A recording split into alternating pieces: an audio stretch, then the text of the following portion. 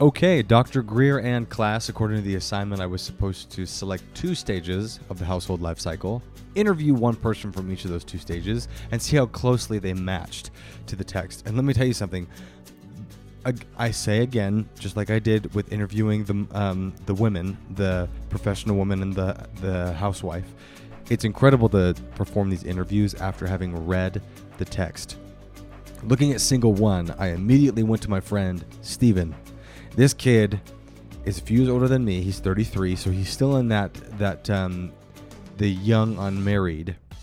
And the line that popped out to me the most in the text, page 188, that last paragraph describing single 1, you go, the aging of the larger generation, quote, the aging of the larger generation Y cohort along with continued delay of marriage, this guy has never been married, has fueled growth in this market. During this time, individuals generally leave home and establish their own distinct identities.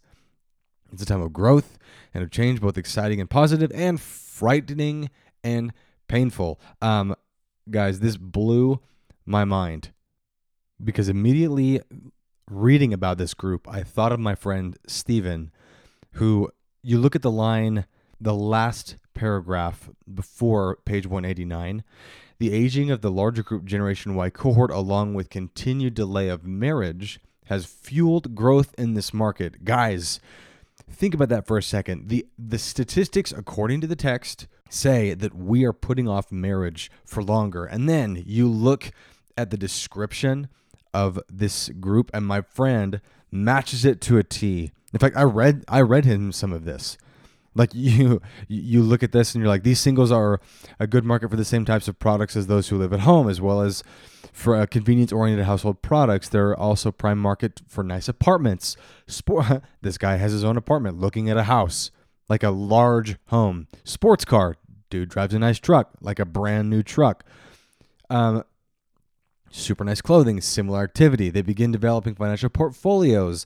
This guy is so successful. And frankly, it's a little difficult not to wonder, where are you getting all of this money and success from? And then I realized the dude's never been married. The dude has never had, or frankly, at least as far as I've known him, a serious relationship.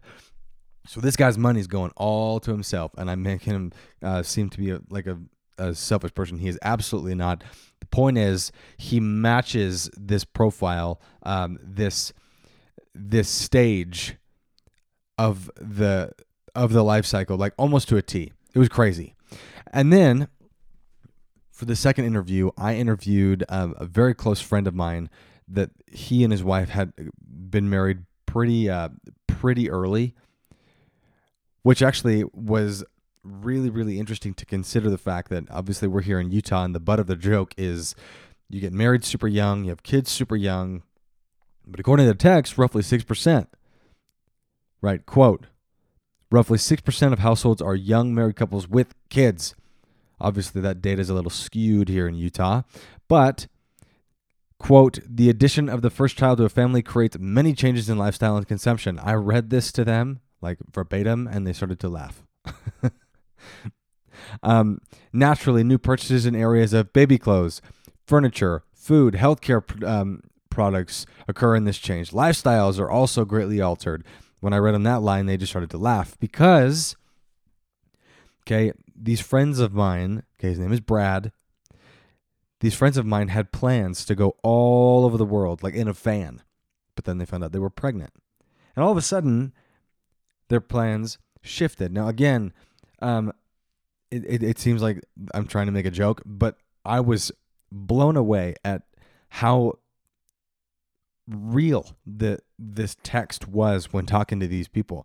Brad and his wife, I looked over some of the numbers, the expenditure and percentage change graph that was in the textbook.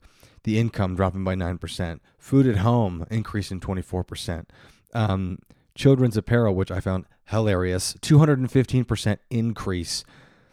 That was too much for them. They just died. Now, granted, they haven't had their kid yet, but they did say that their financial planning has shifted. They were already really frugal people, so when they were going to go all over the country, all over the place, they had already planned on doing this in a safe way. So what I did learn is, yes, these people did conform almost to a T what the textbook said this group would do. I'm sure there are some outliers out there. I didn't have the time nor, frankly, the interest to do a full-on stats sample size. But I'm certain that there's going to be some outliers. But I was pretty shocked at how accurate the textbook was. Thanks again, guys, for listening. If you have any comments, feedback, I can provide more insight, any kind of a follow-up, let me know. Otherwise, we'll see you in the next subject.